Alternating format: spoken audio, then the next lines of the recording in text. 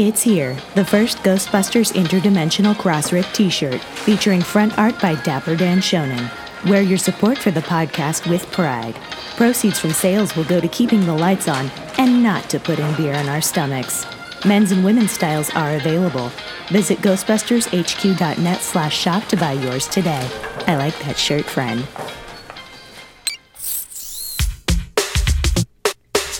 Hey there, fellow conductors of the Metaphysical Examination, and welcome to the Crossrip for the week of February 12th, 2018. Happy Valentine's Day week, everybody. This week on the show, we have an excellent show for you. We're going to talk about A Futile and Stupid Gesture, the movie that's on Netflix about the National Lampoon Formation. Very excellent. Can't recommend it enough. We're going to talk about Ghostbusters Answer the Call number 3 from IDW Comics. We're also going to talk about Goofs of Ghostbusters. Errors, things that were wrong, or were they?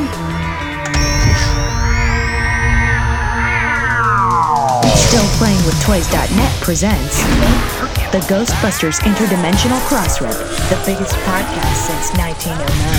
So great.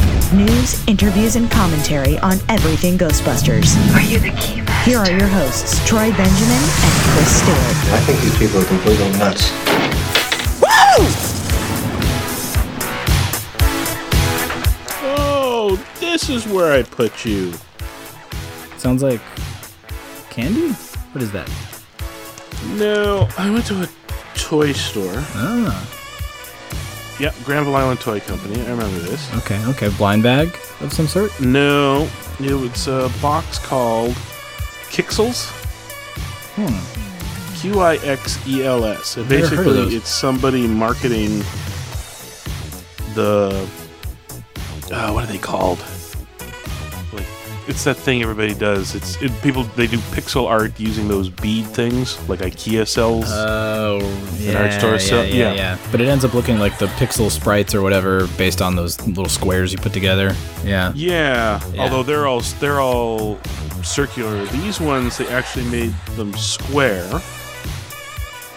They made them so that you don't have to melt them together. They adhere with a water spray. Oh, that's interesting. So you don't have to put the iron over top of them with that Yeah, glue none of that. business? Yeah. It's like it's aimed at opening it up to kids a lot more. But it was on sale, and it's a glow-in-the-dark zombie kit That's cool. that I got. And I got it specifically because I'm going to do the Super... No, not the Super. Oh, God. I'm going to do the Nintendo's Atari thing. Getting old, can't even keep the systems apart. The Game Boy. The Ghostbusters, I guess Ghostbusters 2, the cute little... Yeah.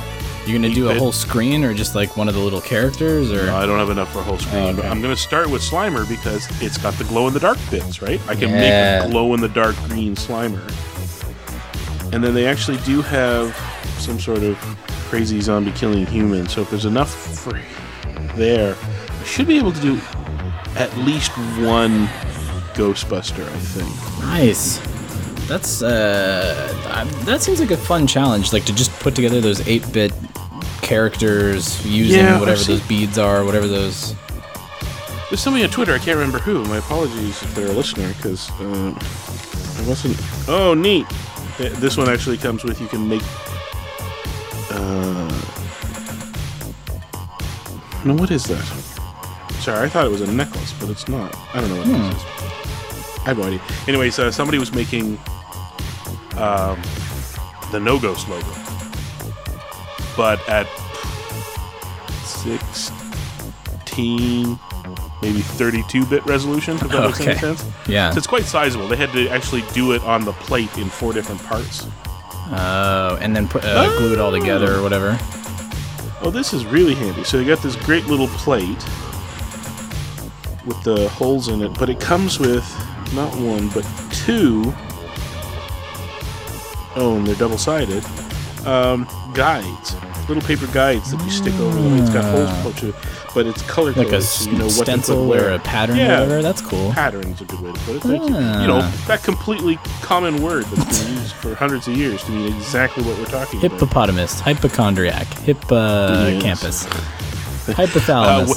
Well done, you, for putting that little bit of Elmer Bernstein in the back of our transition last week. You set it up. I'm listening in the car and I'm like laughing my butt off. I was like, I don't match up at all, but this is hilarious. It didn't really sync, but that's okay. I tried. Last week's episode was fun, and we got, pretty good response too. Like David Houghton himself reached out to, or did you reach out? Did you contact him first and alert him, or did he? Well, because I had posted about it on Twitter that, here's his article. It's great. And then later on, I was like, listen to this week's episode because we talk about it. And you have to read the article. Well, you don't have to, but you should read the article before. Yeah. And anyways, he was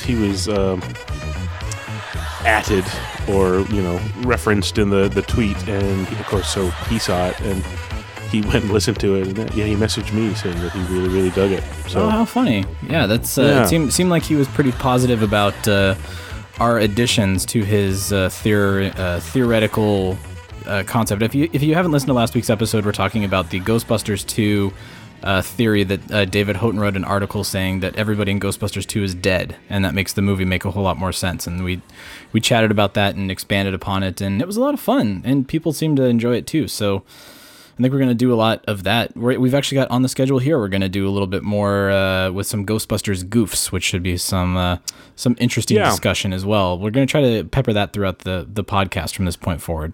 We're it's not a muscle we flex too much, because since we started this, news was on the ramp up. Right? The new movies were coming and all that. So although we've touched on it here and there, you and I have never often stopped and tried to do any real fanboy navel gazing at our favorite movie.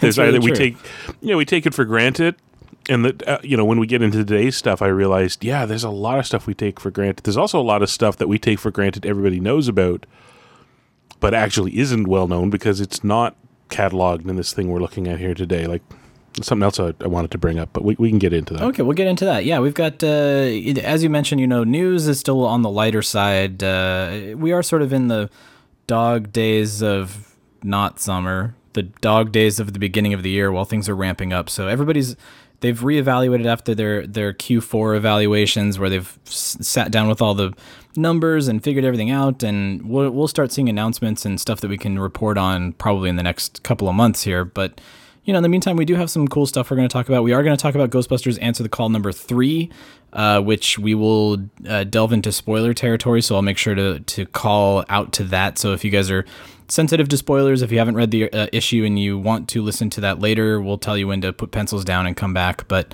we're going to talk about that. We've got a few news items, and then as Chris alluded to, we've got some fun discussion about Ghostbusters goofs coming up. So let's well, you know what, before we launch into it though, Chris, I saw on social media that you busted open some Playmobil toys. Am I mistaken? Was that you? That was you, right? That you had extra parts or something? What happened? Oh no, it's just we've had the sets for a while now. They were given to Thomas for his birthday, and we just had never really busted them over. He got a couple other birthday presents that really kind of took his fancy. So I wasn't going to force the point. Sure. Particularly since even now everybody's like, "You got it for yourself, didn't you?" And I'm like, "Yes, I'm that much of a Ghostbusters fan that I'm letting a 5-year-old tear this box apart, into small pieces." That's exactly what we love to do. Yeah, I did it for myself. So we kind of put them aside, and he kind of would open up one here and there, like the Slimer hot dog cart and things like that. But the fire hall and the car were, obviously the car less than the fire hall, but a little daunting. There was a little bit of the fire hall, something like 280 pieces or something like that. Some assembly required is an understatement from what I hear about the firehouse, and a little bit of forcing. Apparently the stairs are really hard to get in, is what everybody keeps saying. Gosh, are they ever? Yeah, you think that's hard, kids. Wait until, speaking of leftover pieces, they put in an extra step. No. And I just blithely kept snapping them together, and then I went to go put the step in place, and I'm like, why is it too high getting that thing off? Like, you thought getting them in was hard? Holy crap, peeling one off was a nightmare. But But that's what it was. It's winter and in the whatever they call it, the deciduous rainforest here of the rainy Pacific Northwest. Yeah, we're technically a rainforest where I am in Port Moody. It's technically a rainforest. I mean, that makes sense. I'm not mad at it. I love it up there. Just a cold one. Hollywood has fooled us into thinking rainforests are warm. That's a lie. That's sort of like when you find out that the Antarctic, there's a big chunk of it there that's technically a desert because there's been no snow or rain there in like decades. Just completely desolate. Yeah. It's cold enough that whatever snow was there is just not going anywhere, but nothing. There's no new snow, there's no new rain, and no nothing. So they go, well, it's technically a desert, and a whole generation of school kid goes, that's bullcrap. Anyways, we're technically in a rainforest. So, little guys bouncing off the walls, and I was like, oh, God, where do we go? Hey, wait a minute. We have a giant toy here. Let's put it together. Yeah. But yeah, that's when I found out that Playmobil errs on the side of caution when it puts its stuff together. It would rather you end up with... It's taken the IKEA route of, here, you can have a couple extra small pieces just in case. That's awfully kind of them, but also a little malicious, because then you're like, well, why do I have these extra pieces? What did I do wrong? Well, no. I mean, their instructions are actually pretty good, except for I will complain. Take notes, Playmobil. Hello. Write this down. I'm going through the booklet, and they're like, and then this piece goes here, and I'm like, that is super tiny. Like, I understand where you're trying to put it, but like for the fire hall, and they're like, and this little, and it's like, a quarter of an inch in size or something like that, and this thing goes here, and I'm like, that's essentially a little gray blob, because they have to put the whole firehouse in and show you where it goes, and I'm like, is that this little tiny green piece of plastic or this little tiny green piece? I don't know. But instructions are fairly straightforward. Actually, Playmobil is really logical anyways. Like, it's not that hard to work out a lot of it. So it's, I can see why it's so popular for so long as it. I can see why it persists into the Lego versus action figure era. Do you know what I mean? Like it hits this nice spot in between that, it's dollhouse for everybody. Not the classic dollhouse, but it's the postmodern dollhouse. I like it. I see that on the box. I see that in the box art already. Yeah, postmodern. So that's what we did. We put the car together Saturday and the fire hall on Sunday. Nice. And that Ecto is the best, like, money can buy. Like, really, it's just amazing. Oh my God, everybody speaks so highly of that Ecto, and I've got one. I bought one on Amazon, and then it immediately went into storage in the box, and I'm just chomping at the bit. I want to pull that. Same thing. I was like, I'm buying this for the future. It's going to be for my daughter, but it's also kind of sort of for me. So I also noticed, I think they secretly, this is a complete conspiracy theory. I'm not putting any weight behind this whatsoever. I think Playmobil put a little extra in there for Janine and Egon shippers. Oh, did they really? For G-Gon. Anine. I don't know what you call them. But, that sounds very strange. Let's never say that again. G-Gon. Because if you go through all the sets, like if you take all of that first wave Playmobil Ghostbusters sets, you end up with an extra Egon because he's in his Science Egon duds at the fire hall, and there's an extra Janine with the Ecto. She's in her Ghostbusters outfit, which means if you get the fire hall, there is a civilian clothes Egon and Janine extra compared to the other kits, which give you all four of the Busters in uniform and a Janine in uniform. For the postmodern dollhouse, you can enjoy the domestic adventures of plainclothes Egon and plainclothes Janine. Well, it's like I said, there's no weight behind this whatsoever. But I like to pretend that's well thought out, because if you're a Playmobil kid, not just a Ghostbusters fan, not just a middle-aged Ghostbusters fan that's picked up the toys, you've got Playmobil homes and and cars and all that. Why can't Janine and Egon go off? Alternate universe Janine and Egon can go off and have their have their adventures. The not dead Janine and Egon can go off and have their adventures together. I love it. Well, I look forward to seeing what adventures Thomas comes up with everything put together, and you'll have to... Mostly it's playing the lights and the sound. Yeah, I was going to say, it's probably just whatever the sound is over and over and over and over and over and over. Can't say I hate it, though. No, at least it's something that you love. It's on that highly attuned frequency that you're like, oh, that's fine. I don't mind hearing that over and over, okay obviously. Yeah. All right. Well, let's delve into the meat of the orders, so to speak, here, because a couple of news items and then some discussion points. So yeah, let's do it. Here we go. Egon, Peter, I have some news from the world of Gozer. I got some pretty cool stuff cooking up over here. If you want to turn your head. Multiplanar Kirlian emanation. Yeah, well, here's your next month's cover of GQ. Check out the aura on this sucker.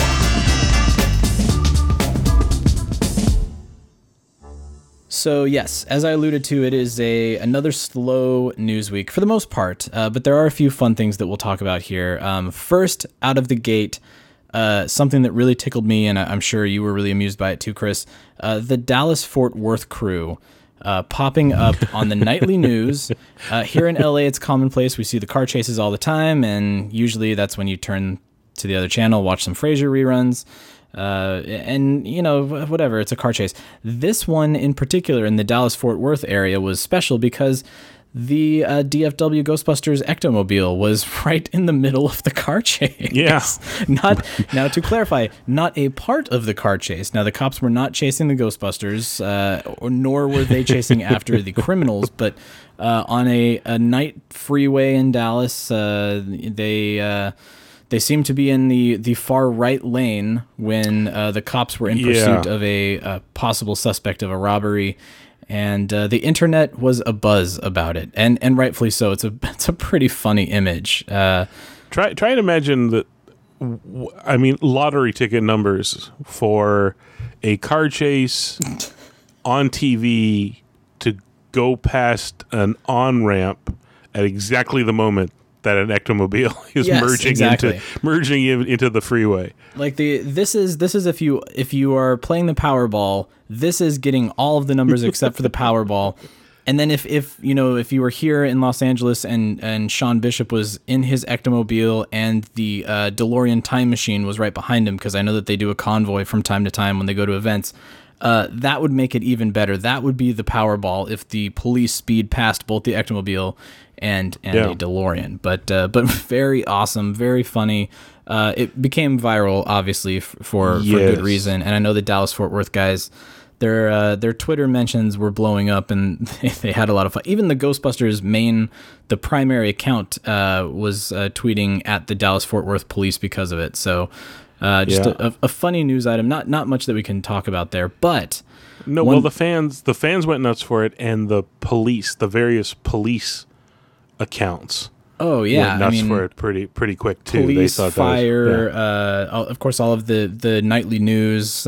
People were having a lot of fun with it too. So, I would like to point out that that this came on the heels of a week that was pretty busy with spottings too, like Twitter-wise and social media-wise. Mostly Twitter, because Twitter's more immediate. Sure, yeah. The number of times, or conversely, people post to Instagram and it moves over to Twitter. So I tend to, catch these things. There was 3 or 4 different sightings around the states of people on their ectos on the roads, and people are delighted, right? Like, yeah, and even like ectos that I've never seen. I think you posted one that we were like, who is that? It was like an Ecto 1A sort of, and we couldn't. I don't know whose that was, but it was spotted out on the road this past week as well.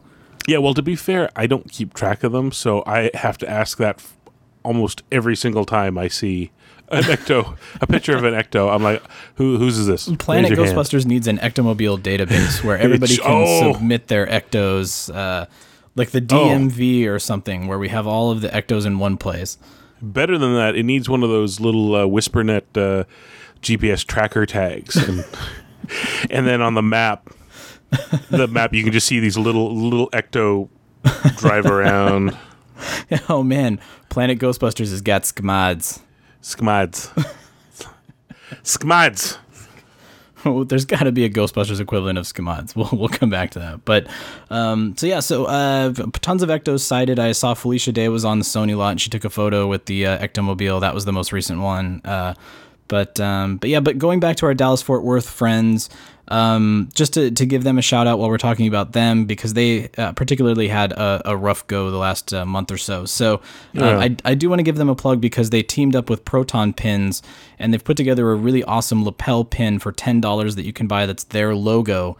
And they're raising funds. They haven't announced where the funds are going to be going, but probably toward a charity of their choice would be my guess. But go check that out. I mean, especially if you've been recirculating that image of their ectomobile out there on the streets in the middle of the car chase, definitely worth going and picking up a pin for your collection. And you can get that at dfwghostbusters.com/merch. dfwghostbusters.com/merch. Can I give a small interjection about the Dallas Fort Worth? When we were talking yes, of course. When we were talking about them under unfortunate circumstances there a couple of weeks ago, I forgot to mention we talked about how they were the team with they got all dapper with the blue Paul Feig homage ties and all that, and it was in my notes and it never came up. They're the team that secured the green carpet. Oh, they are. That's and right. That's where we got it from. The piece that you and I have hanging on our walls. I didn't make that connection at all. I feel like such an asshole. An audacious team. Yeah. out of 100 plus, like 150 fans from technically around the world, because South Korea was there, and they were the only team that stopped and thought to themselves, we should ask what they're going to do with that, and if we can have some. So they made off with a fairly sizable chunk, and I believe they were bits of it were going out in exchange again for their charity. I can't remember what charity it was, but yeah, that's so funny because that you were kind enough to acquire a piece of the carpet from them for me. So yeah. I have that second hand, I guess. But oh my God, that's awesome. I didn't make that connection at all. Well, good on them, because I had that same thought. I was like, who went up to like the poor Teamster that was loading it into the back of a truck and was like, hey, what happens to that carpet when you guys are done with it? Can I have that?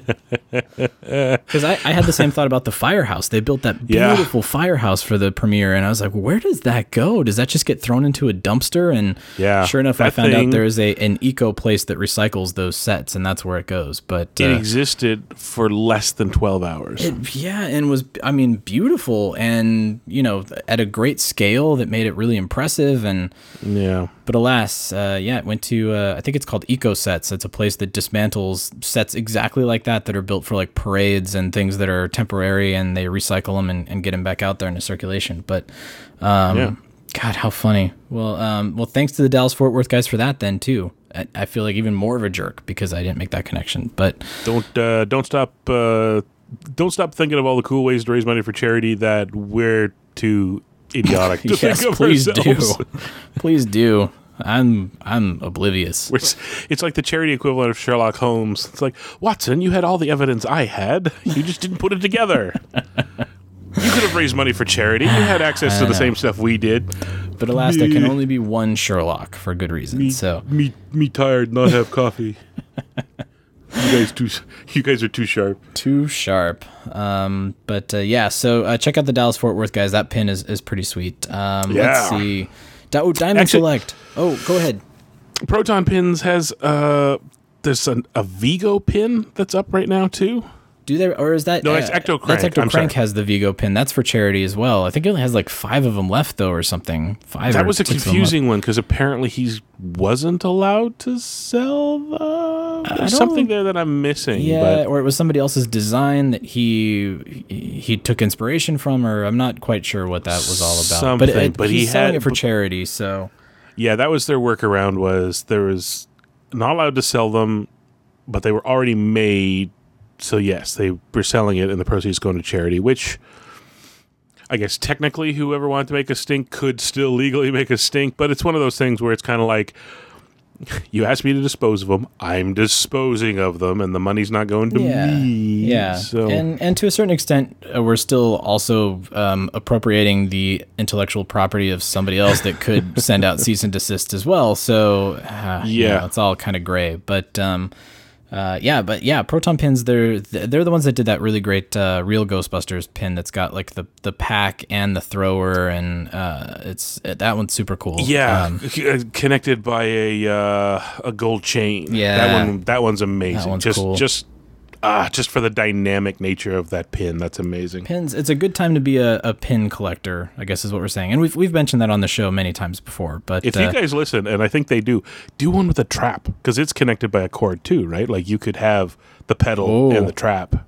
See, and I don't know if this is the same as a pin, but you could do earrings, and you could. I can picture like Luna X Mars with a proton pack on one ear and a trap on the other ear. That would be a pretty fun earring combination. But yeah, you could. Little different than a pin, I guess. The earrings are a little harder, I guess, but not really. It's just the backing you put on them, really. Different backing, different scale. Maybe. I don't know if the place that makes the pins will put that kind of back on them, but it could be done. Jewelry, Ghostbusters jewelry, there's something that hasn't really been explored, I guess. No, exactly. But all right, well let's talk Diamond Select, because that's our next order here. They blasted out a whole ton of photos of their Series 6, that's the Ghostbusters 2 figures that are coming in about a week and a half, I think, by the time that you listen to this. My math, not so good. As Chris said, no coffee. Memory fuzzy, no math. But about a week and a half, 2 weeks from now. Vigo looks fantastic. I think he's probably the only one from this series that I'll pick up. I don't know about you, Chris. Yeah. But, I mean, I want the Firehouse. I don't have room for the Firehouse, and I don't also even have room for the Temple. I mean, and we talked about that when the Temple came out. Like, where does that go? Unless you're our Yes Have Some friends that have that giant, awesome toy vault room. Where does it go? I just don't have the space for it. But the cool news. So when Diamond sent out these photos. They also kind of clarified a few things. They did fix the Ghostbusters sign, which we had seen as being incorrect. You know, on the reverse side of it, it was not the correct. The mirror image was not the way that it should have been mirrored. I don't know how to explain it without visuals because I'm with you. Very tired. But so they fixed that, and then they've also added an extra detail to the diorama where you can pull off the Hook and Ladder number 8 lettering on the facade, which is kind of cool too. So, you know, for Ghostbusters 2, you can put it on, and for Ghostbusters 1, you can take it off and hide it, which is kind of nice. But very, very cool stuff. Diamond Select is really doing some great work, especially that Vigo figure, man. That's such a good-looking figure. So I think I'll pick up Vigo and Janosch. I think that's my sort of like budget for all of these. I'm gonna do those two, and that's probably where I'll draw the line. Or maybe one of the figures with the slime blower, because I don't know, I'm partial to the slime blower for some reason. Speaking of slime blower, bringing it back to Playmobil, somebody was complaining about the Ghostbusters 2. There's only 2 slime packs. I was like, did we not see the movie? What? That was a real complaint? Or was that a real somebody just being cynical? No, their complaint was that they according to them, cheaped out on the slime pack because there was only 2. And I'm like, that's all they had. Yeah. All right. We should hopefully be talking about that in a bit more detail here in the next. I'm hoping by next week, because Playmobil is supposedly sending a little sample so we can try out this. Everybody else is Nerdist, and everybody's already talking about the little app and the and how the figures work and the stuff. hologram thing. Yeah, I need to make a correction, by the way, too. I know I've derailed off of Diamond Select, and I apologize. Please do. But it is a separate app. That's right, it is. It's not in the game app, as we had sort of talked about a couple episodes ago. Now, it makes a bit more sense, too, though, because they spread this technology across a couple of different lines. The Ghostbusters have one, and then there's some sort of fantasy dragons and ice wizards or princesses or something. And they have the same effect built into them. So the app covers both.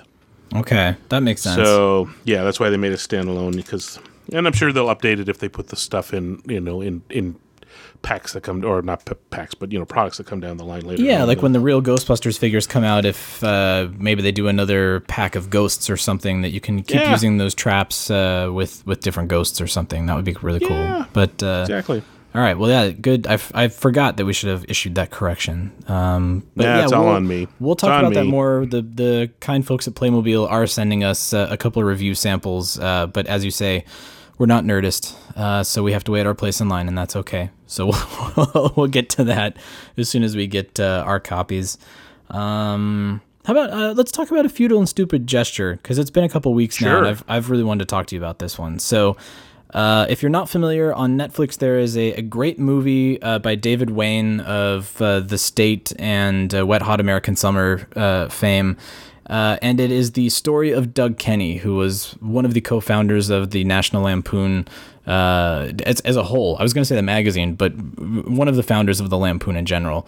And it's wonderful. There are a few flaws, which we can talk about here in a second. But if you are a fan of Ghostbusters, you owe it to yourself, or even if you're a fan of Saturday Night Live or SCTV or National Lampoon or comedy in general, like, you need to watch this, because it's a key moment that defined all of the comedy that was essential to what created Ghostbusters. Without the Lampoon magazine, there would have not been that amalgamation later of the Bill Murray, Harold Ramis, Dan Aykroyd, even Michael C. Gross would not have been involved in theory with Ghostbusters. So there would have been no ghost logo. Everything would have just been completely different if it would have not happened in the first place. That's the other crazy thing, that this could be a timeline if none of this happened, where Ghostbusters doesn't exist and this podcast doesn't exist. Heavy, Doc. Really heavy. But there's that word again. Heavy. So I thought you and I could just talk about it, because what did you think about it? I was completely blown away, flabbergasted. I was bawling like a baby at the end because Doug Kenny takes his life. I don't think that's a spoiler. A lot of people already know that, and it's very sad and very poignant. But what did you think of the movie when you watched it? I liked it. I liked it a lot. It's the casting. I think that's the strongest part about it, right? Like, yeah. It was a really interesting mix of. What am I trying to explain here? There's a number of times I've heard people who do impressions. Like look-alike, sound-alike kind of things. Yeah, and the thing is that to do an impression, you're not perfectly mimicking them, because if you perfectly mimic them, people don't quite get it. Like, you have to find a hook or an exaggeration and build around it. Right. So, but once you do that, in some cases, it supersedes in people's memory what people actually sound like. I think that's Dana Carvey, isn't it? Didn't Dana Carvey talk about that? That once he created Ross Perot and George W. Bush, not gonna do it. Like, George Bush never said that. I think you're right. I think he talked about it. There are others. What's a good example? Help me out here. Nixon. I was going to say Nixon is the one that Maurice LaMarche always talks about. Precursor to late night television, Ed Sullivan. Oh, yeah. Ed Sullivan's another one that when we think of Ed Sullivan, it's not really what he... Everybody goes into the... that's actually Nixon, but whatever. Nixon, yeah. A really big shoe. Yeah. Like, he doesn't really exaggerate that much with this. And that's exactly what this movie is it's people who are... In some cases, there's some people who really look the part really well. Like, for certain key cast, they worked really hard to find people that like really kind of fit the look really well as, and sometimes less so than in being able to do an impression, particularly since a lot of them we don't know exactly what they were like. They're not right.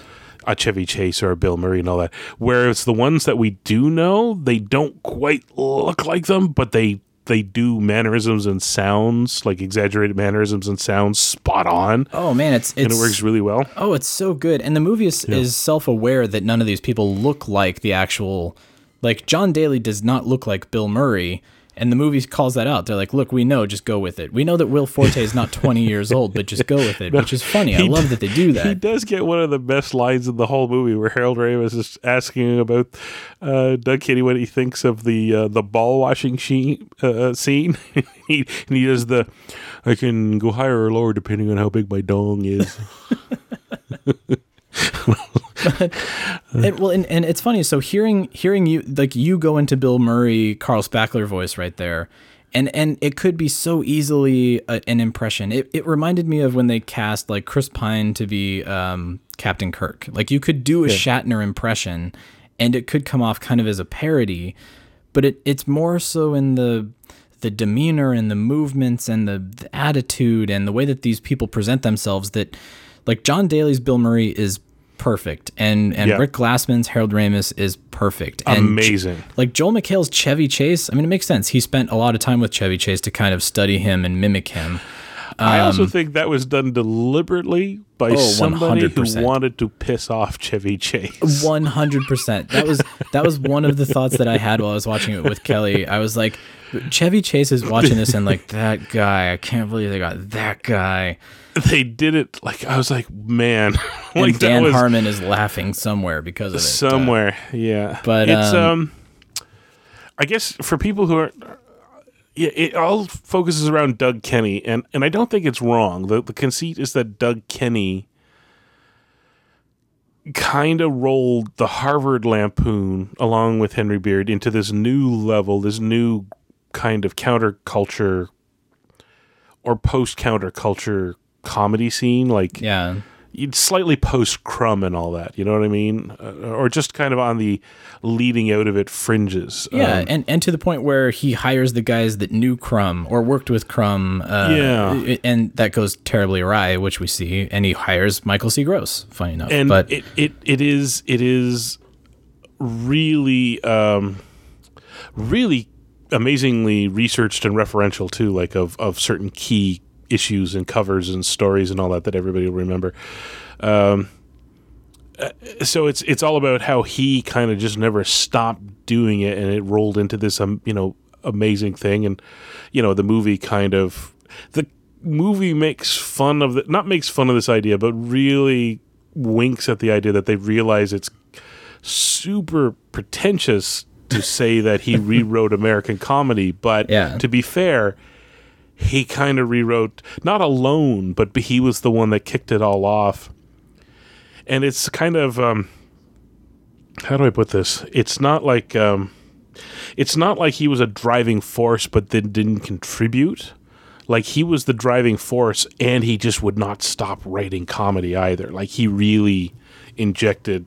It wasn't just him saying, "Hey kids, we're going to make a magazine and I'll run it because I think this is great stuff and you guys go write it," or whatever. He was, Henry Beard was the guy who kind of kept things running in the background. Yeah, sort also of thing. Played incredibly well by Domhnall Gleeson. I mean, had no idea that was him until it got to the confused me credits. halfway through when I said, "Why does this guy look like General Hux?" Because it was General Hux. It is General Hux. I get it. Yeah, no, you're absolutely right. I mean, I don't mean to interrupt, but please do, because I listened to last week's episode and I think I was clocking in at about 85%. You need to talk. You need to fight back. All right, I'll fight back, because one of the things that I thought was incredibly sweet, and actually I had no idea, or I mean I knew, but I had never kind of connected, was that Henry Beard, Doug Kenny putting together this crew. It was, again, much like Ghostbusters, it was that lightning in a bottle that they pulled all of these people like Michael O'Donoghue and Ann Beats and P.J. O'Rourke and but John Hughes. They have this one sequence where they list off all of the writers that wrote for the Lampoon, and it's a who's who of comedy, basically. But the amount of talent that they amass... That's another amazing scene where they have like these 8 guys walk into frame and about 30 names pop up. You can barely read them fast enough.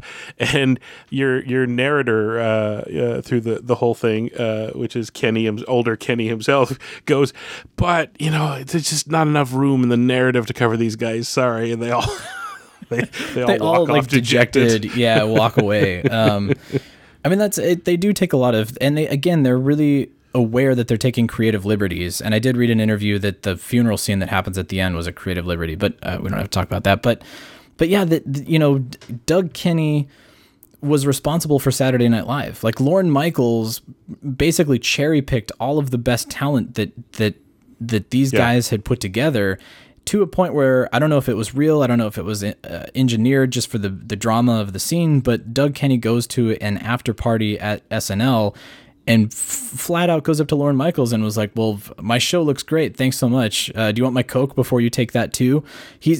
I had no idea that was kind of his feeling toward that, or that he was insecure about Caddyshack. He goes and he sees Airplane in the movie and he's like, well, we're dead. Like, that's comedy right there. And my stupid Gopher movie is going to come out and shit the bed. Very insecure guy. He also had a very bad cocaine problem, which probably didn't help that. Small question, and you might be able to help me with this. Was that the New Beverly that they came out of for Airplane?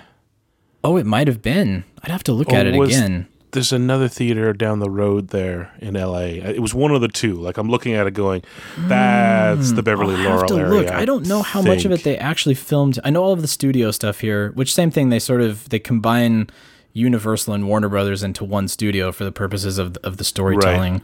But that also sets up a wonderful gag, sort of a wink and a nod with the tram.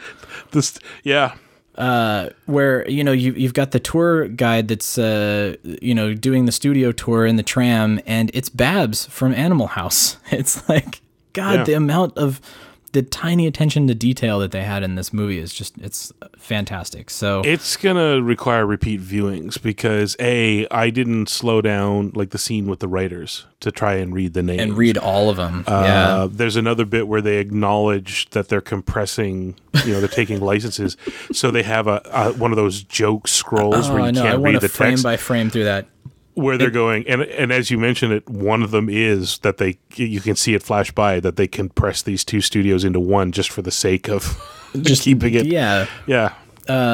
Just to streamline things. And as I mentioned, I did read an interview with the filmmakers that they said that the food fight that happens at the end was completely engineered. But then again, you've got Martin Mull as older Doug Kenney narrating the whole thing, and he commits suicide. He never gets that old. So they do kind of take some liberties. And that's been one of the criticisms that I've seen against the movie is that, well, why did they, if they were going to take these creative liberties with it, why didn't they take it one step further? Why was it not more madcap? Why does it sort of delve into the common tropes of the, biopic where you've got the creative soul who just wants to be understood and becomes an outcast and gets addicted to the drugs and has an outburst with the significant other, and he doesn't go. No, he does. He does smash things. I was going to say he doesn't go so far as smashing windshields, but he gets to that point. So it does kind of fall into a few cliches, but honestly, you don't really mind it because you're caught up so much in these characters and you love everything so much that you don't really care too much about the, like, oh, I've seen that before, or that's kind of, ooh, that's cringeworthy. You kind of are more excusing of that. It's also tricky in these situations where it is a biopic because what we call cliche may actually have, a grounding in reality too. Yeah. Like we're looking at things where we're like, oh, that's such a if it was written, it'd be a cliche, but sometimes these cliches come up because people do them. Yeah, it happened for a reason. And the other reason I would say you guys should stop what you're doing and watch this if you haven't already is all of the recreations that they've done. They recreate the feed your fingertips to the Wolverines scene where Tom Lennon's Michael O'Donoghue is spot on, and just Animal House, when they're shooting Animal House, the costumes and all of the people that they cast to be like Tim Matheson and Mick Hucknall.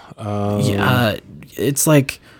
Yeah. Same thing. It's like a who's who of comedy too. All of these people, I'm sure, were chomping at the bit to be a part of this movie. So you got to check it out. You have to go watch it. I give it a solid 8 out of 10. Like I really do. I think that's pretty fair. I think it's there are, like I said, a few issues. It's not a perfect 10, but maybe even an 8.5 if I want to call the 0.5. I want to mark the 0.5 as would watch again in the future. Like, Yeah, for repeat viewing, short. sure. Life's Absolutely. getting shorter all the time. I don't have time to go back. Certain ones I just won't go back and watch again necessarily all that often. This one I would watch again, definitely. And it's if you're a fan of this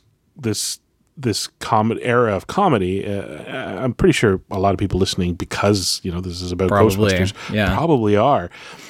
It's really amazing to watch because there are all these pieces that you suddenly go, I did not know that. Like the bit about the first sketch of the first episode of Saturday Night Live with Donahue, as you said, played by Tom Lennon. I did not realize that. Like, I knew back then they were a weird mix of writers with occasional doing little bits of acting and stuff like that. I didn't really know who they were because they weren't Chevy Chase or Bill Murray. They didn't persist on to this superstardom actor thing. They went on to, bright careers writing and stuff like that in the background. Like Donahue, I did not realize until, because this movie just drove me into a Wikipedia frenzy. Donahue co-wrote Scrooged. Yes. Yeah. I mean, Michael O'Donoghue was really prolific until he died in 89, I want to say. Yeah. And that's the crazy part. Like, 89 means he died shortly after Scrooge came. The funny part is Wikipedia said, he was really mad about Scrooge that came out in theaters because he said they wrote was it Glazer? Michael Glazer? Yeah. Mitch Glazer. Mitch wrote a better script, and he persisted in this until the day he died. I'm like, that wasn't terribly long after the movie came out. Let's just be fair. Yeah. But the one thing, the one thing is, you mentioned people complained about the old Kenny framing device. Yeah. I'm okay with it. Mostly because it adds an extra bit of sadness for people who don't realize that he doesn't survive the movie. Right. Like, because we're watching it going, yeah, but it turns out all right? And we just have to face fact that it doesn't. And I say this because I kind of forgot that Kenny committed suicide in 1980. So I went through this whole thing, like, kind of not really thinking about it. Like, I kind of knew and kind of didn't, and then I got to the bit, and I was like, oh, crap. Right. Yeah. Like, I actually spent a small moment at the funeral at the end going, is this going to be one of these, speaking of Scrooge, Ghosts of Christmas Past sort of thing, right? Like, is this his moment to... Is this his It's a Wonderful Life moment where he kind of sees what the world would be without him? Yeah. And I forgot, and I was actually slightly devastated because throughout the whole movie, at one point I was kind of like, boy, I can't wait to see what happens, when we get to the Stripes / Ghostbusters era, and I forgot he never made it. He never got to see any of that happen. And I mean, I would kind of echo that. I thought he actually committed suicide during the production of Caddyshack. So I thought that I was mistaken, once they got past Caddyshack and he was sort of living with that, like, oh God, I gotta get clean. I was like, oh, maybe I was wrong. Yeah. I thought but yeah, sure enough, he goes to Hawaii on vacation and kills himself. More specifically, it's a good way to open it, because as much as I like,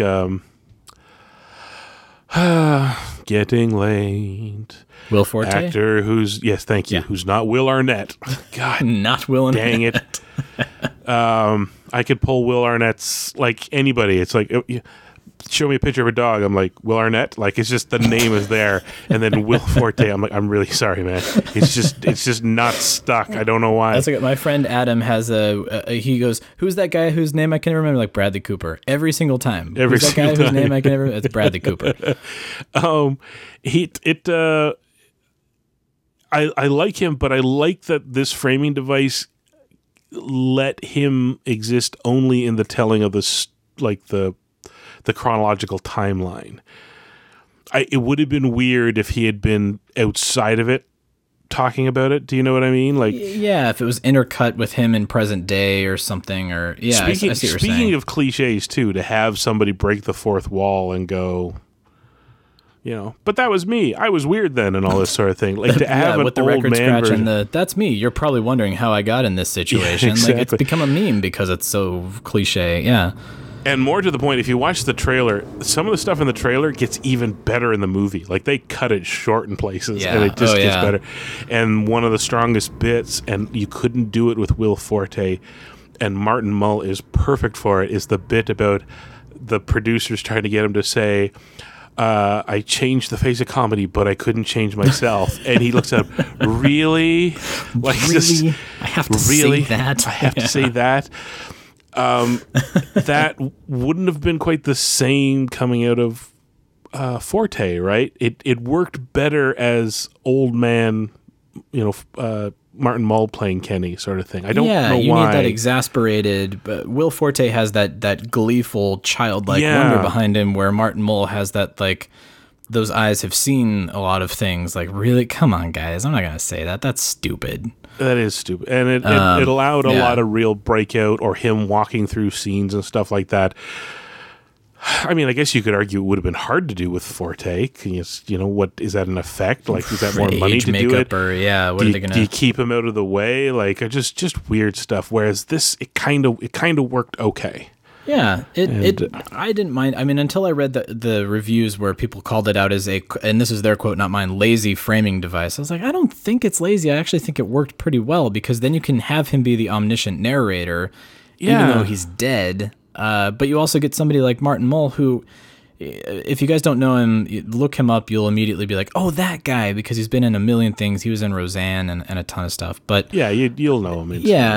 But it works so well. This is the man that he could have grown to be. And it's funny because a lot of the people portrayed who are still living from that are kind of like Martin Mull. They're just like, old, like, ex-hippie dudes that have the beards and the glasses now, and they're kind of mild-mannered, and they just kind of are cool. They're just chill people, So that's the other thing I haven't done yet. I still have to go back and read the credits, because they go out of their way to throw people in there that don't even get referenced. Like, there's a passing one where they go, see the guy in the orange sweater? That's Tim Matheson. He's about to say the title of the movie, sort of thing. Right.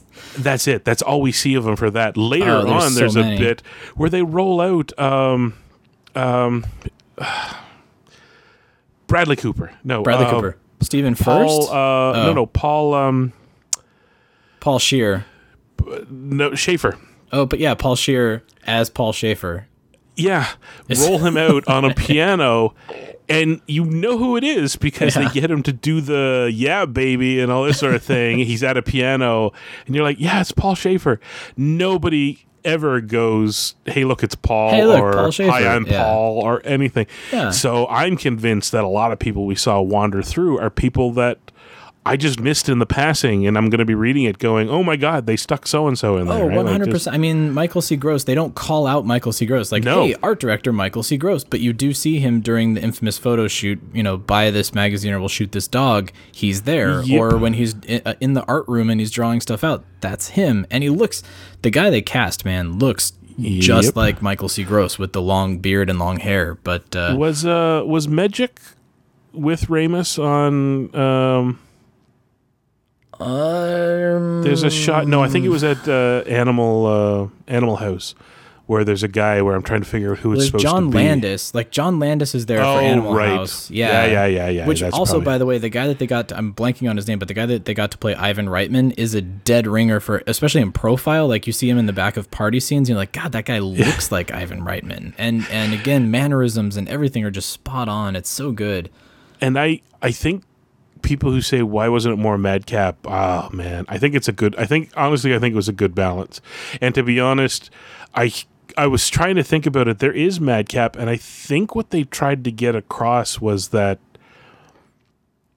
all of the comedy of that era comes out of like a well, because what they were, which was English majors at Harvard. It's a language thing. It's a literary thing. Yeah. So a lot of the comedy, there is some madcap, there is some, scenes and stuff like that and funny situations, but a lot of it comes out of the dialogue. And some of it's just throwaway, like where they're walking down the street talking about making this movie about, frat movie, frat house stuff. And they called up, I forget who it is, the writer. But remember, he had all these stories, so they took him out to get all the good stories to start.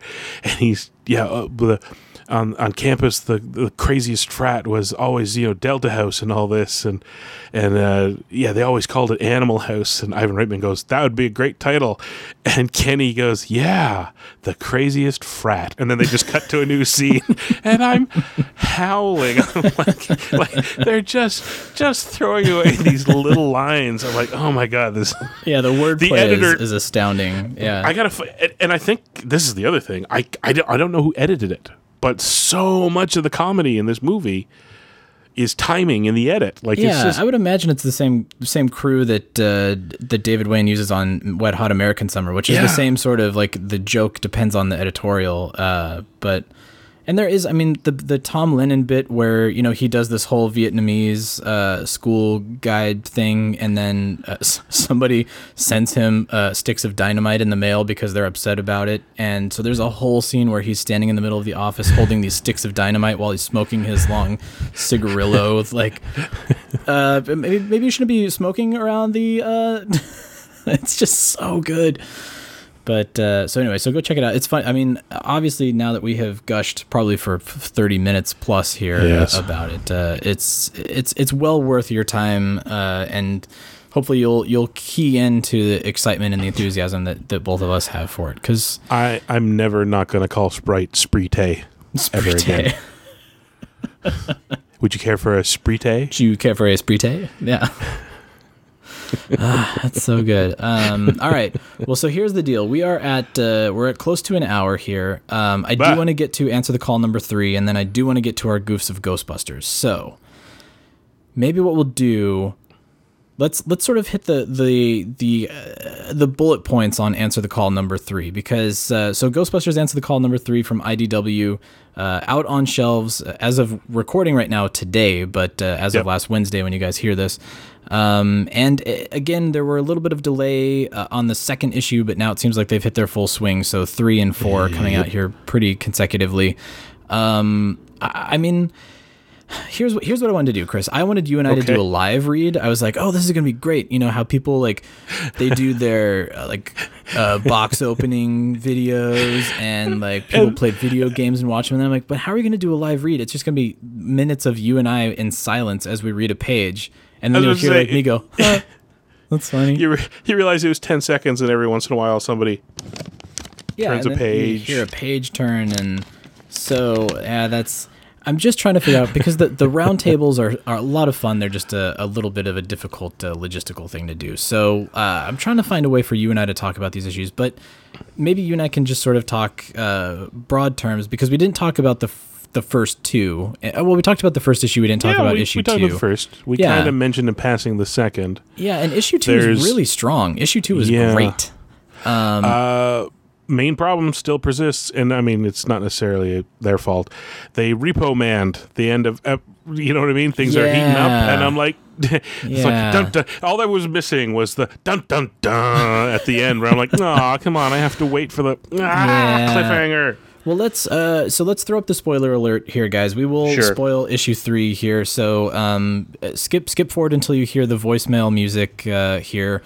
But so let's talk about 3, because 2 ended on such a good, the bizarre imagery. What they've set up is this sort of I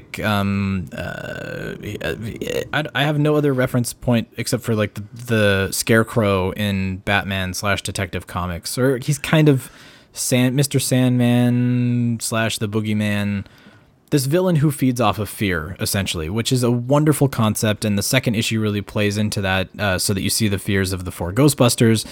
I love that Holtzman's fear is sitting in a cubicle. What was it? It was consumed by, I can't remember now, but she has this fear of protocol and structure and things like that.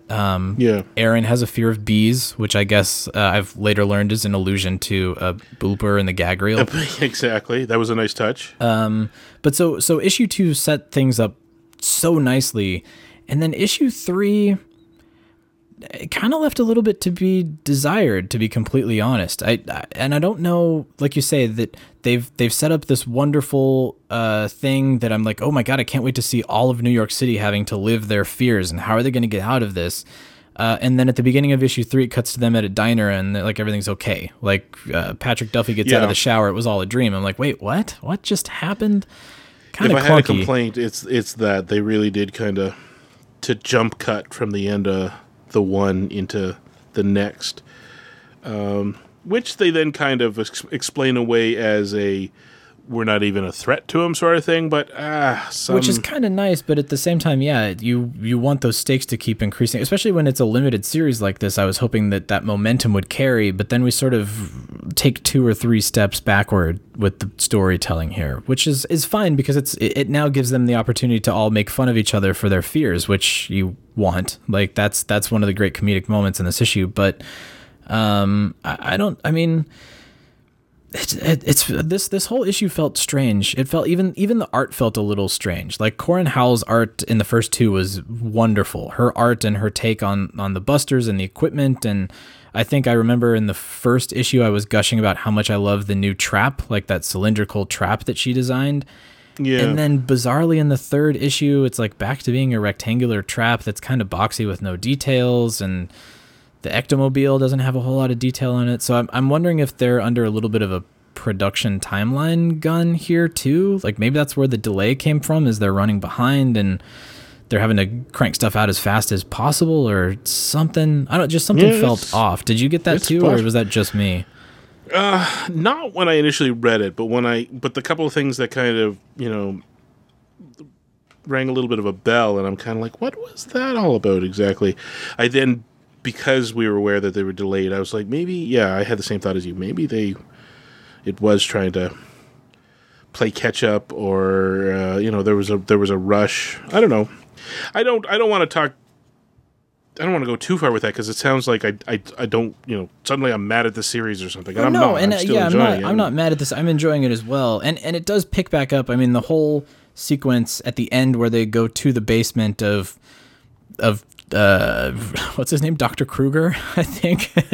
It's an on the nose name, I think is what they said in the first issue, but it does pick back up, and the shortcomings of like the boxy trap coming out aside, it is a really great moment where they're trying to not disturb anything in this laboratory, otherwise it's going to alert the bad guy that they're there. It's a fun issue. I'm concerned because I know it's a miniseries and I know that it's coming to an end soon. So I thought it was going to go in a completely different direction, and it didn't. I was just looking forward to, Mr. Sandman, dream me a dream. I want to see all of the ridiculous or terrifying things that everybody in New York City is afraid of. Yeah. And that's, I think, where Corin's art could have shown as well, is seeing all of these like macabre things that all of these people are afraid of, but it just didn't go in that direction. Maybe in the next issue, because I think we're coming to a close here with issue 4. So yeah, hopefully we get to see that in the big climax. But I mean, again, I'm sorry, I don't mean to sound like I'm down on it, because I am still enjoying it. It was just sort of like, that's not what I expected entirely, but still a good read. And again, the characterizations here, I think they sort of benefit from what Eric and the crew on 101 have sort of established, is the voices of the characters are perfect. You now have this differentiation between Aaron and Abby, which I know was one of the common complaints of the movie, is that they were completely interchangeable. So, I think Kelly Thompson really nails that, and we now have a differentiation between the two of them, and Patty has a whole lot more to do.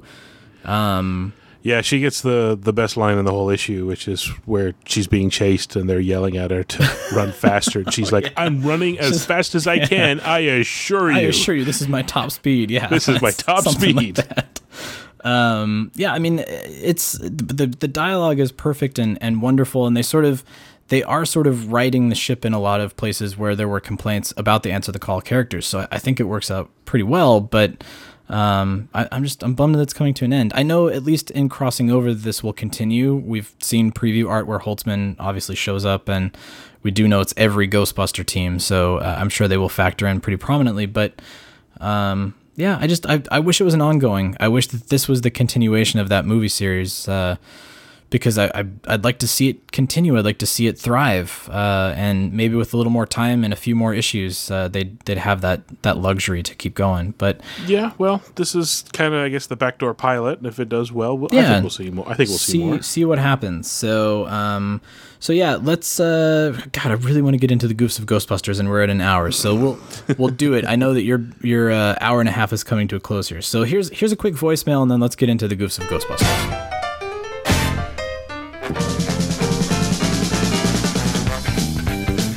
Hey Chris, hey Troy, Pablo here. Calling in after listening to your latest podcast episode about the underappreciated aspects of Ghostbusters.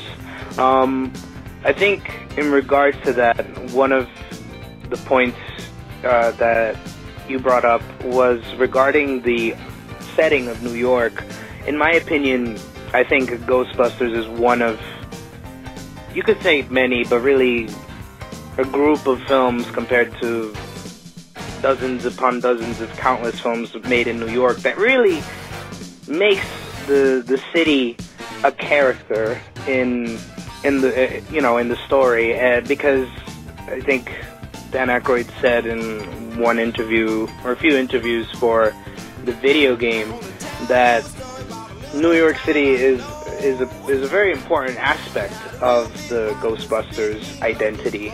You know, I live in it, and I live in a relatively good neighborhood where a bunch of these buildings are, very old, brick houses and lots of even colonial designed houses and architecture that you really, I think sometimes even people who live in the area or in these types of areas don't fully appreciate more often because it's a daily occurrence. But I think Ghostbusters is one of those films where it doesn't take advantage of the very common popular places like Times Square or really the Empire State Building, or in that period the World Trade Center, and really big iconic parts that it pops up in superhero films nowadays or in any film in New York like Times Square, even though the new movie did that to a degree.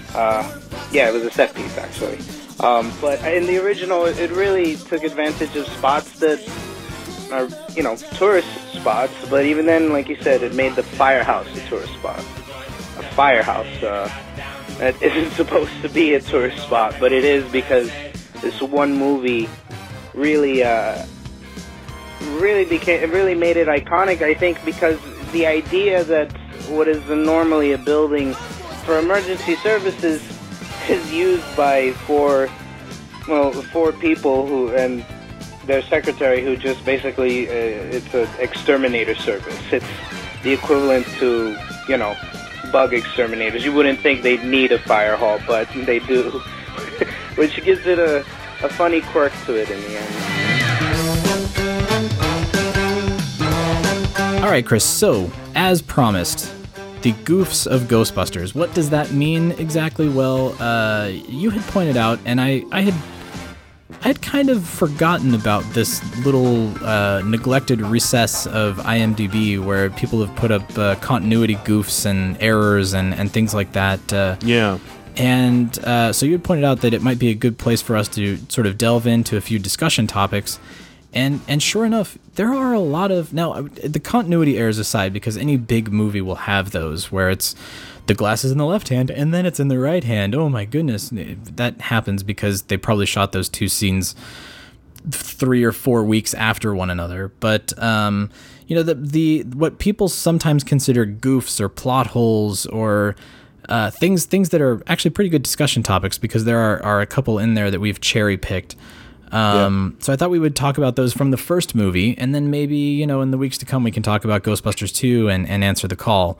But let's see. So the ones I've picked out, Chris, if you'll permit me, you first. The first one I picked out was near the beginning of the film. Venkman is conducting an experiment in which he says he is using negative reinforcement. 2 test subjects guess the symbol on the back of the card. Venkman administers electric shock for the wrong answers and gives praise for the correct answers. And of course he's cheating, but on with the content critique is what this person says. Psychologically and scientifically speaking, negative reinforcement is the subtraction of a variable in order to reinforce/increase the frequency of a desired behavior. So what Venkman is actually engaging in is positive punishment, the addition of a variable/stimulus, in this case electric shock, designed to decrease the frequency of a behavior in wrong answers. In behavioral psychology, negative and positive do not refer to the traditional ideas of good or bad, but rather the addition or subtraction of a variable in order to enhance or discourage a given behavior. So, all right, there's a lot in here to unpack. The negative reinforcement comment that Venkman makes, I feel like we could possibly chalk this up to his methods being sloppy, his theories being the worst possible common tripe, being a poor scientist. But also, I think he's just sort of talking out of his ass there when he says that he's studying the effect of negative reinforcement on ESP ability. He's not studying anything at this point. All he wants is the date with Jennifer. So it doesn't matter what he says. He could just speak out some techno jargon babble in there, and it would get the same result because the effect would still piss him off. He would still get up and he would still leave. Doesn't matter what he says in that point. That's how I would chalk that up. But I have a slight suspicion that there was probably a discussion in the writers' room that people wouldn't get it. And remember, this is one of the first, well, it's the first scene, right? Well, no, you've got a lot to assume here with an audience. Yeah, but this is our first introduction to him, and there's a lot of comedy going on. I think that I wouldn't be surprised if there was like a vigorous debate about whether or not you could say positive reinforcement, and then worry about the movie-going audience going, "What does he mean positive? He's shocking him, right?" Right. Well, and knowing Dan Aykroyd, obviously well-versed in parapsychology and psychology, Harold Ramis, who I understand was an intern at a psychological facility at some point in his life as well. So I would be willing to bet that those guys had the correct terminology in there, and then somebody, be it Ivan Reitman or a studio head or somebody along the way, was like, why is this called positive punishment? Because they're electric shocking the guy. That doesn't seem positive at all. I mean, punishment, yes, but... he's not. There's nothing positive about this, so that's a good point too. That it may have been correct, and then in the notes process at some point, or you know what, Bill Murray could have made the line up too. That's the other thing that we'd have to go back and look at all the production drafts, but maybe one of them said positive punishment, and Bill Murray changed it on the fly. That's another explanation too. So. Yeah, for all we know, there wasn't a debate, and it was just Bill Murray going, well, this doesn't make much sense. He's shocking him, and he just changed the line. Yeah, exactly. I'm going to say negative reinforcement. So is that a goof? Sure, yes. I think technically for the doctorates out there, yes, that is a goof, and they did it incorrectly. But it's not like the one I put underneath it was that Dana's building is located at Central Park in Manhattan. The police car in front of the building is from the 41st Precinct, which is in the South Bronx at Simpson Street. That car would not be in this area, which I was like, that's just a production goof that I don't know. Maybe they could only get a car from the 41st Precinct or a logistical thing, or... I mean, a lot of these happen that way, right? They're very broad with their use of the word goof, and they do have these different captions before each one, like character error, revealing mistakes, things like that, where it's, and I don't, I mean, they're not goofs as in, we were sloppy necessarily, but but yeah, there's a lot of that, and they do a lot of those come up like. Well, this is the first time I realized that this list is kind of incomplete because they talk about the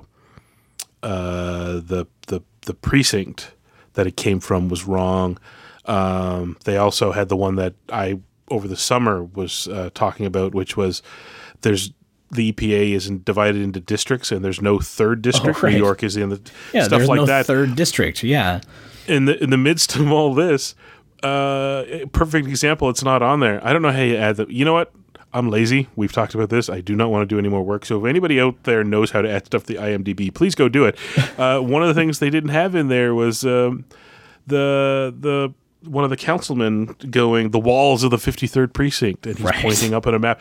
That's not where the 53rd precinct is. Like it's that's the poor actor's just pointing to a map, and he doesn't care what he's pointing at. Yeah, basically. it's just one of those things. It just has to look good, and if somebody knows what reality is, it'll stand out. But it's like watching the X-Files with my friend Lynn, who's a scientist by training, and it was the worst watching them with her because Scully would always lean into like one of the benchtop microscopes to look at something, and they'd cut to an electron microscope scope picture, and she'd be like, "No, that's not how that equipment works." Like, Anyways, same thing here. All the movie magic, yeah. But the next one that I pulled, this is the one that I was like, oh, is that true, or can that be explained? That's the Ectomobile and the Sedgwick bust happening in the same day. That's that particular one. So here, I'll read it and then we can talk about it. Based on editing and dialogue, Ray buys the Ecto-1 car earlier the same day as the Sedgwick job. Given Ray's list of repairs that the car needs and its initial appearance, it would take more than 1 day to get Ecto-1 to the painted and equipped state seen at the Sedgwick that night.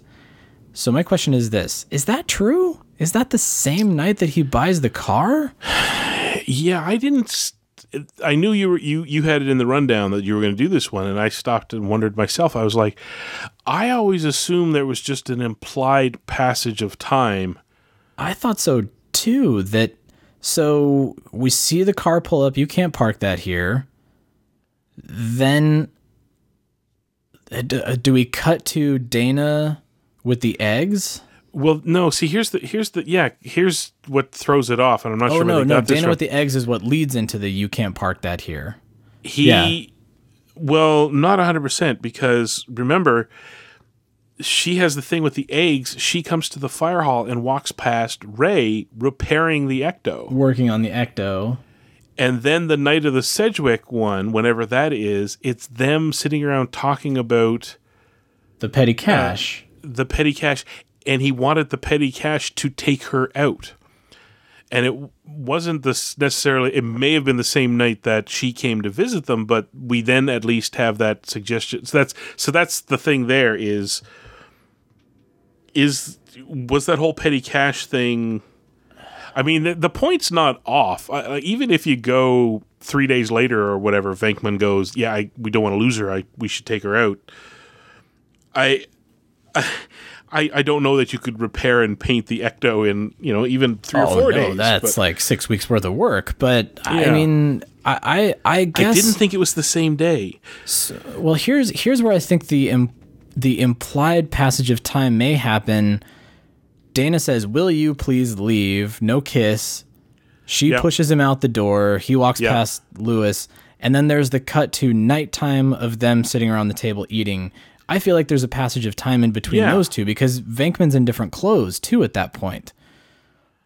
He's not wearing that same suit and that same... I mean, he could have changed clothes, obviously, but I feel like that's where the passage of time occurs. So, based on the editing and this person does say the dialogue. So, at what point does the dialogue infer that this all happens in 1 day? Yes, I don't know. I don't know about that one. I don't know if he's trying to tie the showing up with the car, him repairing the car, and she shows up. Venkman goes to check out her apartment, and then that evening is talking to them, is somehow... Again, there's no dialogue that directly ties it all together, but I'm wondering if that's... Or is there a passage of time in between the beater ectomobile pulling up and then Venkman walking in and talking to Janine with the no calls dialogue? Is there a passage of time there too? That might not all be in the same day either. You know, Ray could have pulled up with that car, and then it could be a couple days later that, you know, Venkman walks in and asks Janine if there's any calls. Forget about the bug eyes comment. I'll be in my office. That could be another day too, right? Well, the other thing we have to remember is that Ray shows up with the car as they're still, remember, man with lumber walking to nowhere. They're still busy repairing the inside of the fire hall, like getting it ready to go. When Ray has it inside and is repairing the car, and Venkman is like, you know, any calls, there's no workman. Like, it's done. It's been done for a while. So that's not the same day. So definitely there's no within a day link between showing you can't park that here and having it inside working on it. And then once again, there's nothing that specifically links the day he goes to check out her apartment with the evening of the petty cash comment. The magnificent feast. Yeah. So I would claim shenanigans on this one. I would claim shenanigans on the accuracy of this goof. I think they've overplayed it. I think there's a fair point to be made where they go, wow, that car came together real fast. But I think they tried to play it up as if it's more than it, like it's even more exaggerated than it is. Yeah. I'm sure it's not. I guess we could give credit to the goof that it's definitely not a month and a half worth of time that passes here. It's maybe a matter of days, but I don't think it's all happening in the same day. But at any rate, movies have moved along on less. So, well, so the last one here, we'll bring this. We have to come back to this. This feels like another topic that we'll have to come back and revisit. But the last one, I want to get to mine. Oh, you pulled more? Yeah, you didn't think I was going to get some? Oh, all right, we'll pull more because I wanted to save this one for last because you save this one for last. It's a good button. Okay, all right. What else? You got? Going back to this is less so than the positive negative thing where it reads better to be. Well, I'm not sure. They point out after the containment unit is shut down, Peck says that the Ghostbusters, this is outside where they're all having their altercation and, your mother, and there's a scuffle. Yeah. Peck says that the Ghostbusters are, quote, in criminal violation of the Environmental Protection Act. However, there's no such act, law, or guideline. Whoever it was, I guess Nixon earlier on had said it. Yeah, Nixon set it all up. There's a National Environmental Policy Act, there's a Clean Water Act, and there's a Clean Air Act. And then there's a whole bunch of other smaller environmental policies, but there's no Environmental Protection Act. But at the same time, I don't know if it's just that we've internalized it or if it actually is. Environmental Protection Act does sound better. Like, I can't imagine him saying these men are in criminal violation of the National Environmental Policy Act. It's like, yeah, woohoo. All right, bud. But, yeah, that's a little too bureaucratic, but which is the only one that would apply too, because the Clean Air Water Act. And does that adhere to like refineries and things that are dumping pollution into the air? Because that's always how I took that line, is that it's these men are violating whatever the act is that protects our environment, our atmosphere from a gross negligence of whatever pollution or whatever harmful toxins. That's just it. It feels like they kind of bundled it all up into an umbrella state like act that doesn't exist but sounds better, because there's the National Environmental Policy Act, which would be a very broad and would probably cover quite a number of things. But then, as you say, this industrial pollution would be under the Clean Water Act and the Clean Air Act. Don't go pumping your stuff into the air, and don't go pumping your crap into the rivers and Ghosts lakes. Are horrible for the ozone layer. Yeah, very much so. Horrible. And then, interestingly, as a small note, they didn't put it all together. Like they never mentioned the districts and regions thing, although this would have been the perfect place for it too. But they also point out that normally the states have representatives that would come check on a business. The EPA as a national group would not just, I'm sorry, what's this? A new company has started in New York called the Ghostbusters? Well, I will go check them out. Send one of our agents, yes. Yeah, but again, for people who like to point out that this is an interestingly going back to the National Lampoon movie, for the kind of counterculture, not quite hippies that formed the comedy of the 80s. Yeah, the snobs versus slobs culture that, yeah. And a little bit of a, well, it could just come down to Dan Aykroyd's love of, all things structured and bureaucratic Yes. and governmental, that it's easier to wrap it all up as this national, group that oversees the whole country rather than, the city guy. Yeah, or it has whatever. more weight More to it. punch to it, yeah. More punch to it. And Peck saying that in the moment, the Environmental Protection Act, it sounds like it's got a lot of weight to it, that they've... Yes. There is some amendment to the Constitution that they are in violation of. That's Congress mad at you. That's not not exactly. the city bylaw office is mad at you. This is the power of the pretty big. one of the branches of the government is really mad at you right now. You're not Homer Simpson putting the silo of pig slop into the river. This is something entirely different. I'll go. I got two more real quick. And one I'm gonna the last one I'm gonna say no way to, but okay. They had one where we see there's the montage of sliding publication covers. Yes, yeah, And there's a Chinatown bust, yeah. USA Today cover. What I liked about this is that apparently this was not seen until the HD Blu-rays came out. Oh, But yeah. the USA Today slides by. It's dated October 8th. Which is roughly around the time the movie's supposed to be taking place. Yeah, even though before the holidays. Even the movie came out in the summer of '84, but it's supposed to feel like it's happening in the fall of whenever. So they have it, and it's interesting because it's one of the few things that puts a date on when the story's taking place. So USA Today cover says October 8th, 1984, and it has on the cover an obituary for William Powell from The Thin Man. For anybody out there who likes The Thin Man, I know I do. You may not.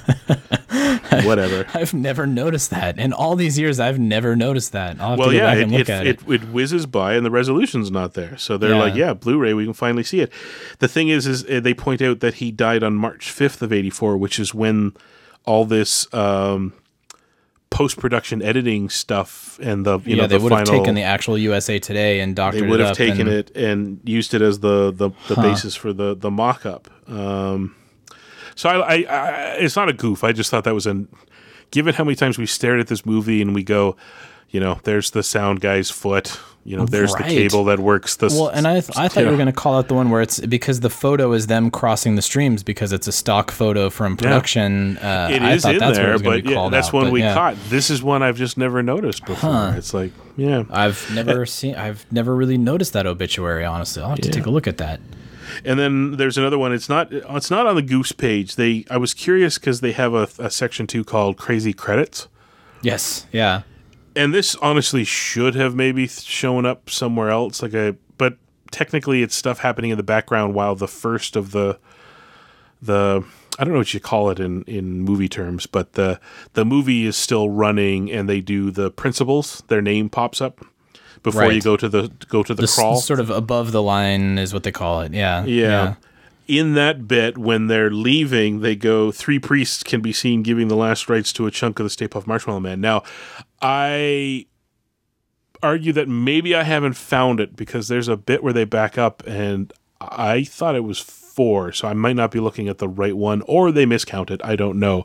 But it's the most obvious bit where it looks like they're... But the thing is if you look throughout that whole end scene, there are priests wandering around blessing. Yeah. Like there's a priest blessing Bill Murray as he gets in the car. So right. Yeah, that's sort of and they've got the Krishna guys up singing on the fire hydrant and I desperately wish that because that's a chaotic scene, and we've talked about a number of different points too, like the news guy getting on the wrong side of the car from the cameraman, and the cable becomes an issue. Like it is chaos. They're like, we got to get this shot. We can't set it up too many times.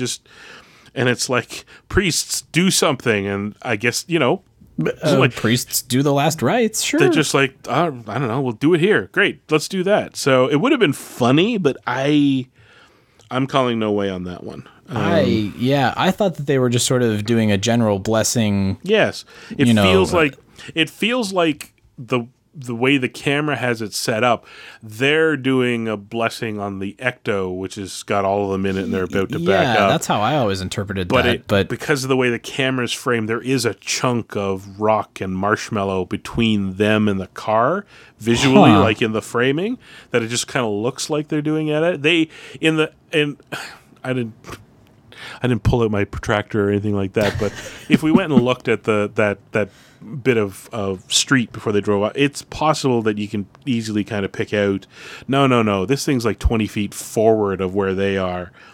Had the camera been up looking down a bit, we could see that they have a clear line of sight to the car, and it's the car. Yeah. Blessing. Anyways, good on them for being nice to the Stay Puft Marshmallow Man, I guess. You know. But the interesting part is, before you get to your last one, I think we should revisit it. I like the idea of revisiting it because I haven't looked at it in years. I know there's sites that are now more specifically about Easter eggs and goofs, and I think I may go looking to see what they say, how much overlap, and maybe they have some of this other stuff we talked about. But what I'm interested in is stuff has changed. There's several listings in there where somebody pointed something out, and then somebody else came along and said, "Nuh-uh, that's actually the way it is," or there's a real reason why they did this, and so it's not a goof like you think it is. And there are goofs that I remember from way back when that they've been wiped out. They got taken out. Like for the longest time, people thought the Coke cans in Dana's fridge were continuity error. And it turns out there's just two cans that you see. You only see one because the over-the-shoulder shot, the head is blocking the nearer can. So people are like, the can keeps rotating. But the Coke cans the prominently displayed Diet Coke can that's next to Ray's workbench, that like nobody would put a Coke can there, but you know. But for the longest time, people actually did argue that. Well, it's quite obviously about product placement. It's like, well, you're right, it is about product placement, but they didn't move it to accomplish this. There's actually two cans, and we can't see the. Yeah. I mean, let's be honest here. I still live in a world where I argue every chance I get that no, you can't see her nipple. And I was happy to see it wasn't in the list. So hooray! That's a long urban myth, urban legend. But right, 7 minutes. Do yours. All right, we got it. We can do this. So the very last one here that I thought we would end on, and we can come back and we'll revisit this. We'll throw Ghostbusters 2 into the mix, and we'll dedicate some more time to it. But so this particular one says that the temple explosion clearly shows Stay Puft exploding out and away from the roof. So how did the guys on the roof get covered in marshmallow? Well, in response to that one, I would suggest that you listen to our last episode where we talk about that maybe the guys didn't actually survive that explosion in the first place. And maybe the marshmallow is all just a ruse. Because, again, that comical explosion, that ridiculous nuclear mushroom cloud that comes off of the temple, there's no way that those guys survived. So if you're concerned about how the marshmallow got on them, I think you're thinking about the wrong thing in that particular instance. That's I don't know that that's a goof so much as like a really? Let me just raise my eyebrow about that particular one. I would make a small argument that because where the gateway doors are is now an empty, you can see through to the other side, like it blows it out.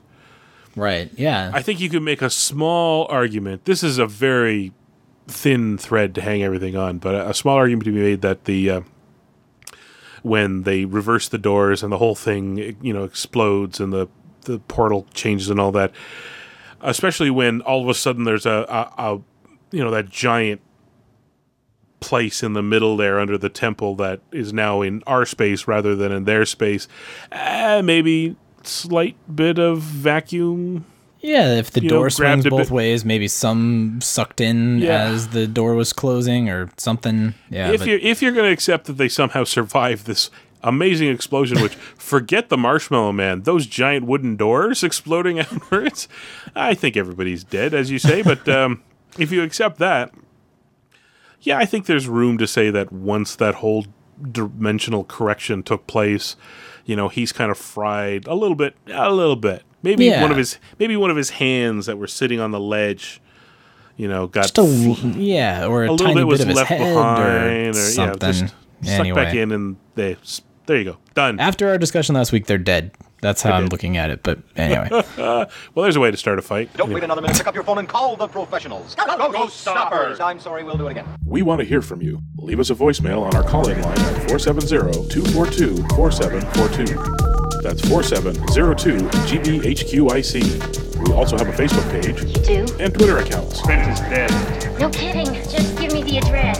Search Facebook for The Ghostbusters Interdimensional Crossrip. On Twitter, look for Troy at Ghostbusters HQ and Chris at Proton Charger. What the hell are you doing? If you like what you hear, please take a moment to give us a review on iTunes. Be sure to recommend us to your friends. That makes good sense. Don't wait another minute. Pick up your phone and call the professionals. Once again, our call-in line is 4702-GBHQIC. That ought to do it. Thanks very much, Ray.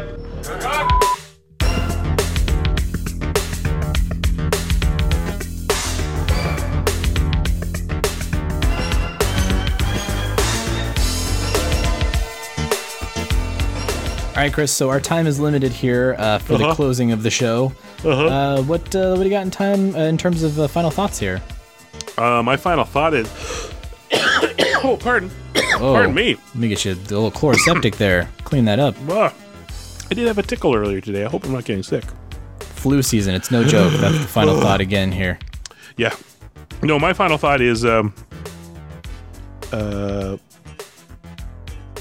after watching the movie that we were talking about earlier there, Futile and Stupid Gesture. Futile and Stupid Gesture. Or Stupid and Futile Gesture. I always get it backwards. There was a book. It might have been an SNL book or something, and it came with a CD. This was years ago, and it had samplings of the National Lampoon Radio Hour on it. Oh, it was a Second City book. Yeah. That's the one. And after I watched this movie, I haven't listened to it in years, and I'm like, are these things available? Like, were they hidden? That's why they were a special thing in this book, or what? And I went and I searched on iTunes all the National Lampoon albums. Some of them are the newer crews and all that, and I'm not that interested. But there's 3 or 4 that are in that era, and they're amazing. Oh, if you like Saturday really Night Live good. and all, they're really good. I forget that Chevy Chase is a musical guy, but he's got one of them called Colorado, where he does this amazing, blues country spoof song, and it's him singing and playing like. But he never flexes that muscle much, except for in his movies he eventually tinkles out a piano for a little bit. But you forget he's actually got a little bit of talent. Yeah. My only problem is it's got the Mr. Roberts Neighborhood with Christopher Guest and Bill Murray, right? Which is amazing. And the only thing I haven't found yet is Christopher Guest doing the radio reading of Dostoevsky's The Idiot. Was it Dostoevsky? I think so. And now our performance of The Idiot. And there's a pause of Bill Murray. Look out! There's a lobster on the loose! Get some butter! It's my favorite, and so far I haven't found it on the album, so I'm going to keep hunting. But my final thought is, if you like that comedy, these are gems, and I don't think people have heard them, if ever, in years. So go find them. And a lot of classic SNL sketches did come out of those, like the Michael O'Donoghue thing that he does in the movie is there, and also one of his classic, he's up on home base and he does that in SNL. It's awesome. Go check those. We've actually played in one of our mixtapes. We did the stereophonic National Lampoon thing. Where it was out of this ear, you will now hear a tone at blah blah blah blah decibels. That's from the National Lampoon albums. But one of my early proton charging bumpers was Bill Murray from that particular The Idiot sketch going ha like it's great stuff. It's still good. All right, well, until next week, we'll keep going with some goofs.